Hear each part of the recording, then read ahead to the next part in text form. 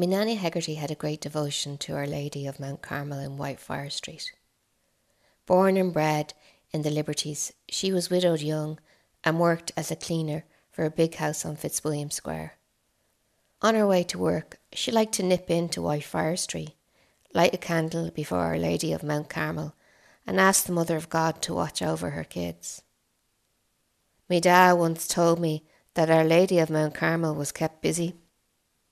Himself and me Uncle Michael were forever scutting rides on the back of Guinness trucks. Me Auntie Mary nearly burnt the hand off herself while cooking coddle on the Glimmer, and me Auntie Teresa learned to swim real fast when she was messing on the steps down to the Liffey.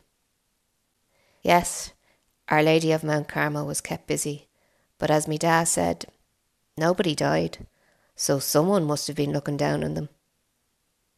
It's the feast of the Assumption time, so today I'll go into Whitefriars Street to light a candle to say thanks to Our Lady of Mount Carmel.